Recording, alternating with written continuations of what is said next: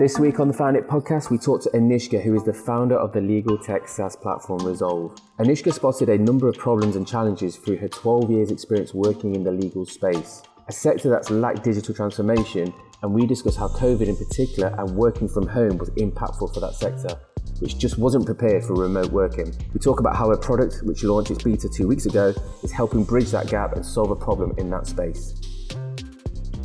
Welcome to the Found It podcast. So I've been doing a little bit of digging on you. So you started your startup Resolve, which is a legal tech platform, launched 2 weeks ago, the beta version. So congratulations. And also we were discussing this just before we started, but you recently have got another job as well with Jameson's Legal Tech. Pushing out a lot of content as well, which I've noticed as well. You are a busy person. So why did you want to start your own business? I guess it was less to do with starting a business and more to do with solving a problem that I identified as a lawyer. Being in legal practice, it was just, I suppose, the industry in itself has a long way to go. And there's quite a few problem areas that are quite, not really solved or even untouched, I would say. So it was more starting to solve a problem, and then it sort of cultivated into an idea. And I kept on polishing it until I sort of understood that client engagement was my area of focus in terms of trying to make it more digitized or automated or tech savvy for lawyers who simply don't have the time to do so. And there's no reason why they should be losing on billable hours because of that. Cool. So your background then, let's just talk about that. So you worked and studied in New Zealand, and then you came over to the UK. When you say, the legal industry, it's bizarre. It's quite old fashioned still. Is that a fair thing to say? I think that's an absolutely fair thing to say. Why do you think that, we're 20 years in now into everything starting to go into digitization? Why do you think it's taken so long? Like, legal tech's been a buzzword that I've heard for a while. Why do you think it's taken so long for them to adopt or start to adopt or not adopt, basically? I think part of the reason being just resistance to change. There's being comfortable with old habits, not really wanting to try something new. If it's not broken, don't fix it. Quite frankly, if COVID didn't happen, most people wouldn't be looking into digital solutions, because that was probably the first time in decades when they finally understood we don't have an infrastructure. If we cannot work from home, then we won't be able to serve our clients and we can't bill. So I think that was sort of like a rude awakening that got a lot of people thinking. But I wouldn't say that that's an industry as general. I think that the tone has started to change now, which is great. There's more people willing to have conversations about digital technology and transformation, and there's forward-thinking firms. I think it's also got to do with the breed of lawyers coming in now. There's more focus about this at law schools. Back in the day when I went to law school, which is not very long ago, it was just about, 10 years ago. Even then, we didn't really have any talk of technology. And I think just the way in which you would practice your day-to-day in being a lawyer was undiscussed. And you just get taught theory, but very little was given to practice, which is quite ironic because it is legal practice in the end. You need to know more efficient ways of doing it. And I think we as an industry of lawyers just kind of didn't really catch on quick enough compared to fintech and the finance and insurance guys who, definitely understood that this is a way of creating efficiency, making it a much more well-oiled machine and serving clients in the end. So I think that's partly to do with habit, resistance to change. Yeah. Cool. So talk to me about Resolve then. So how, I know you identified a problem that you needed a solution. So talk to me about that journey. When did it start? And how long has it taken? And you obviously launched a beta 2 weeks ago as well. Sure. Yeah. Well, I think it's been a long enough journey, longer than I would have liked to for it to have been. That's mainly because I was doing quite a few things at the same time. I was doing an MBA at the time, and it was a sort of part-time program. Didn't have the entire sort of energy and focus to get the beta launched any sooner. Other than that, there are funding hurdles as well. As you know, it's great to have a product and a vision, etc. But if it's self-funded and partly grant-backed, there's a couple of limitations in terms of getting anything in anyone's hands in terms of a product. It's an idea at that stage. So I think my main focus was to deal with client engagement and trying to basically simplify that process. And COVID was basically a really good time to test that concept out, because most people were having engagements with clients, online meetings, and very few people were meeting up, etc. It kind of baffled me then, and still does, that quite a few lawyers actually take handwritten notes when they meet their clients. So the idea of transcription is just just not a thing. And they actually pay third parties to transcribe for them. And like it's by the hour, it's potentially cutting into your overheads as well as an overhead into your billables. So I suppose I kind of understood that there was a gap in the market over there. Even if you were to go, dare I say, go with Google Transcribe and, speech to text, you would be paying an overhead, which is potentially not something that a law firm is used to doing. For that reason, they'd rather hire a secretary for that reason as well, whose basic job is to write notes. But then it's not necessarily the most efficient way of going about doing it. So I started working on the idea, I would say maybe 3 years ago. Just the seed of it was in my head. And then I kept on sort of understanding how to refine it and what would be more acceptable as a product. Because as we know, we can make a great product, but people may not adopt to it because they're just not used to doing things as such. So that's why we use the idea of having Zoom integrations, Teams, and various other APIs, which is already known and already, kind of has made common names into people's homes, and they kind of understand that this is how you they click into a link. I don't have to learn a new system again. That's part of the reason why most law firms actually do not adopt new technology, because the learning curve is just so huge for their staff. So they have to dedicate a practice manager to actually school people how to use a particular piece of technology. And I can appreciate that as well, because a lawyer's sole job is in the end to help a client, but then how do you actually pay yourself? You have to be able to bill at least a couple of hours a day. And if you're learning how to bill, then that's just not really helping you. That's causing another problem. Yeah, so I tried to create a very user-friendly interface, something that's self-explanatory, almost too basic at a point, and then you can start adding features to it as time progresses, as people sort of like catch on. And even if you look at like really experienced companies, their initial phases has been quite simple in terms of a version of a product. An Apple iPhone, for instance, like, if someone was to touch it now and not having touched it at all in the past, they probably would be quite confused of how to use it. So baby steps in terms of educating the user on how to get really well versed with the technology that you're trying to help them with. Cool. So you talked about funding, self-funded, and you talked about grant funding. How did you find that experience of using that money? What did you do in terms of obviously bootstrapping it? And did you use an external provider? I know, actually speaking beforehand, that you've done some of this stuff yourself. I'd be interested to get into that about the no-code stuff as well, really. Sure. I think that's really interesting stuff.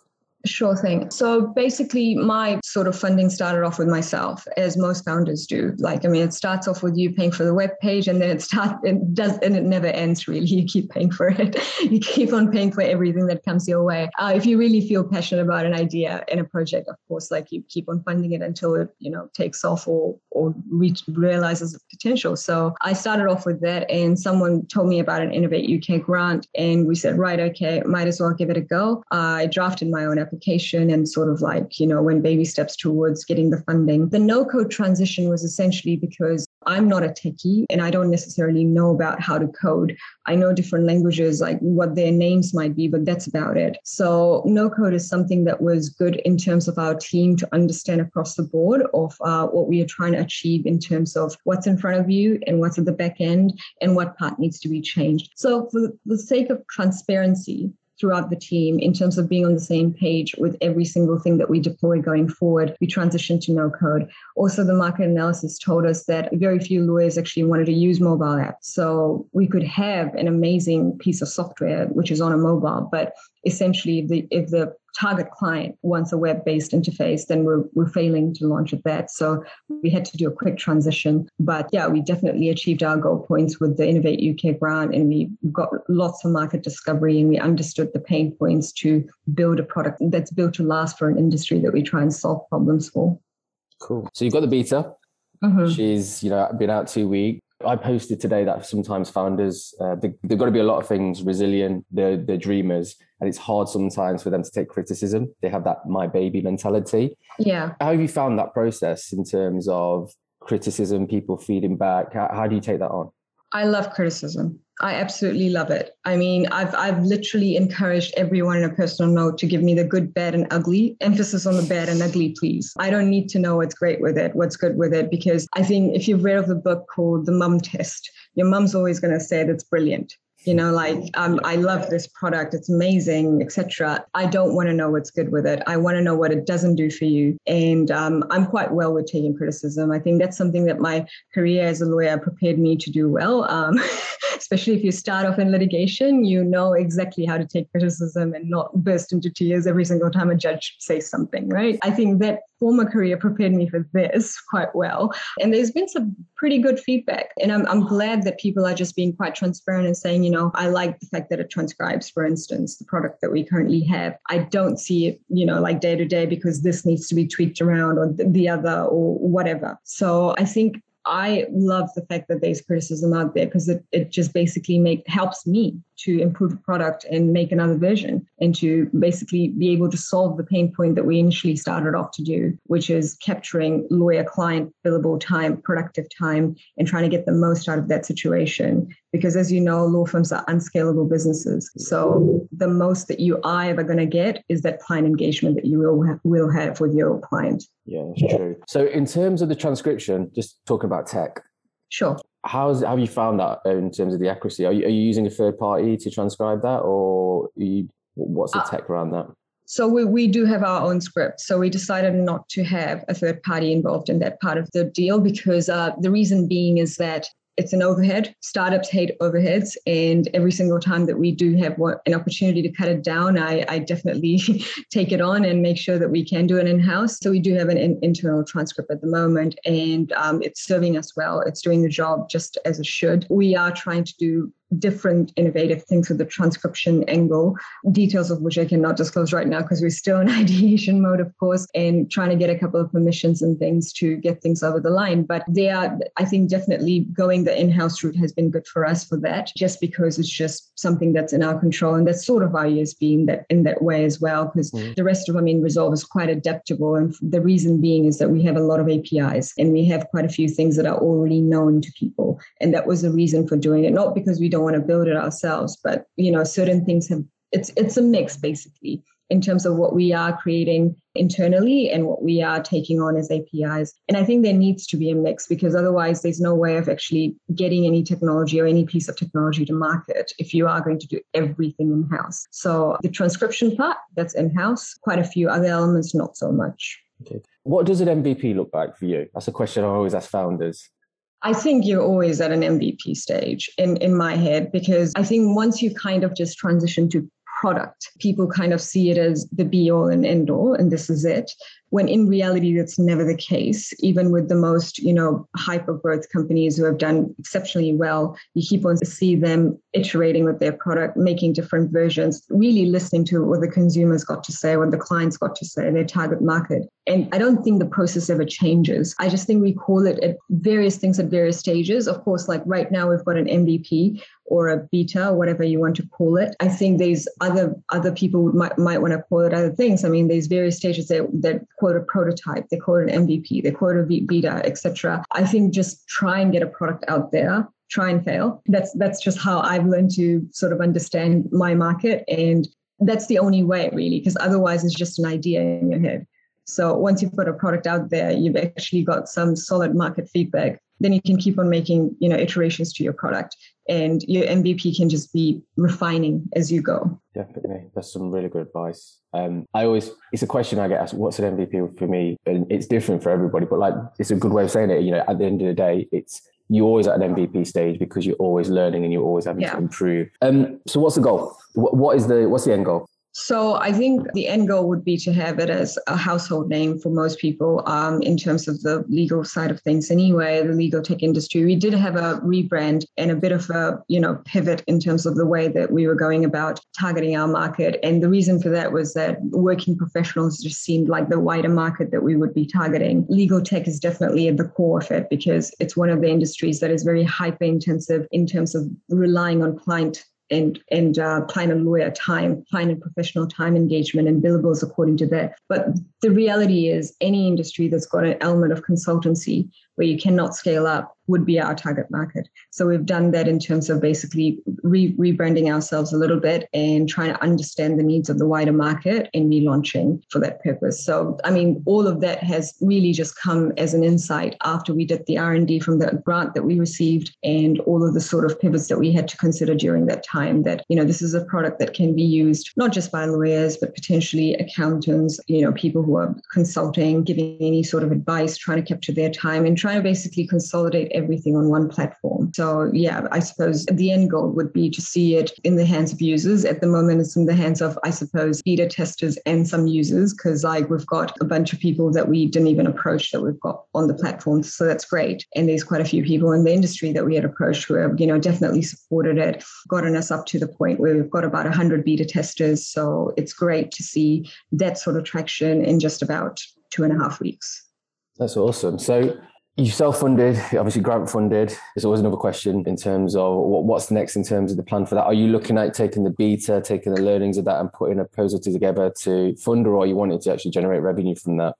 We're quite flexible in this space. I mean, at the moment, the reason that I would want funding is obviously to develop the product further and grow my team. So really, I think it's more of a chicken and egg situation, a timing sort of thing. But we did make the beta to a level where, you know, it can be purchased after a month of testing. And I think that's a reasonable route to market for most SaaS platforms that are out there. You know, after a month or so, if you still like it, you can pay for it and support us in our journey going forward. So I wouldn't say that we are, you know, leaning towards either option as a must sort of route to market for us. If we do start generating revenue, which we might, that's great. And if we don't, then we potentially would use our sort of like learnings and our beta testers' feedback, etc., into some solid points of improvement and going forward for further funding to develop a product further, version 2, 3, 4, whatever you want to call it. Yeah. Cool. So you've been doing this for 3 years. Who do you take inspiration from, and do you have you had any mentors? You know, is there any people that you think you take inspiration on that are online? I suppose I've got many mentors. I've been quite blessed in that situation throughout my sort of working life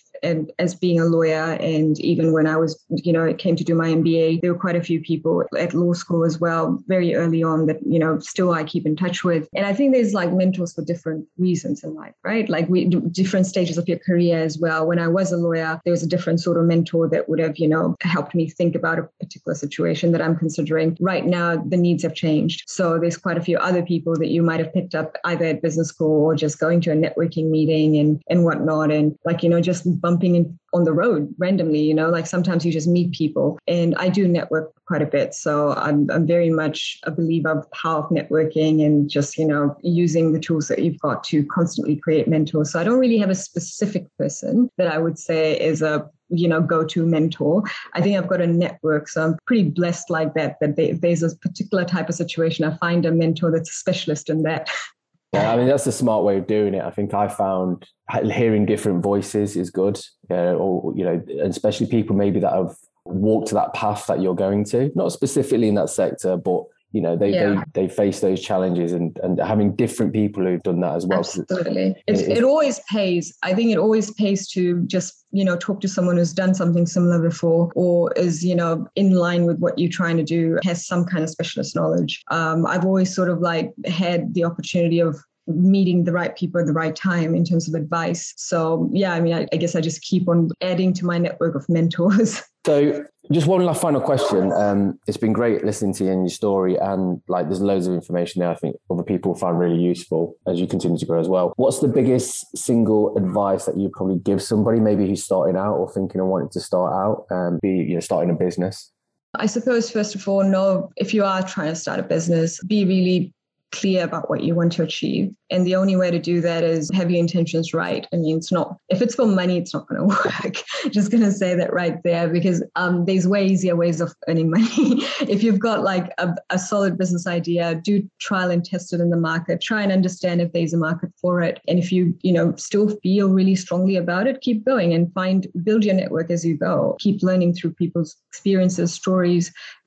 Everyone's got something to teach you, basically. Yeah, definitely. Consistency as well, and just grinding through, I think is really important, especially when you have bad days as well. Yeah, definitely. Like I think you just need to be your own personal sort of cheerleader and have like think about the things that you've achieved that aren't necessarily tangible, material, and obvious. Like there could be just 5 connections that you've made that might, come in handy in 5 years' time. It doesn't have to be today. It doesn't have to be tomorrow. It could be a decade later. You just never know, right? I think growing your network is the most important thing. And even if you started off on a business idea and didn't quite go as planned, I'm sure that the journey that you went on, you met a lot of people that added to your sort of thinking and the way that you transformed. So I take that as the biggest learning and the biggest achievement, really. Some great advice. Thanks for coming on. Wish you all the best. Definitely going to be following your journey. Thank you. Cool.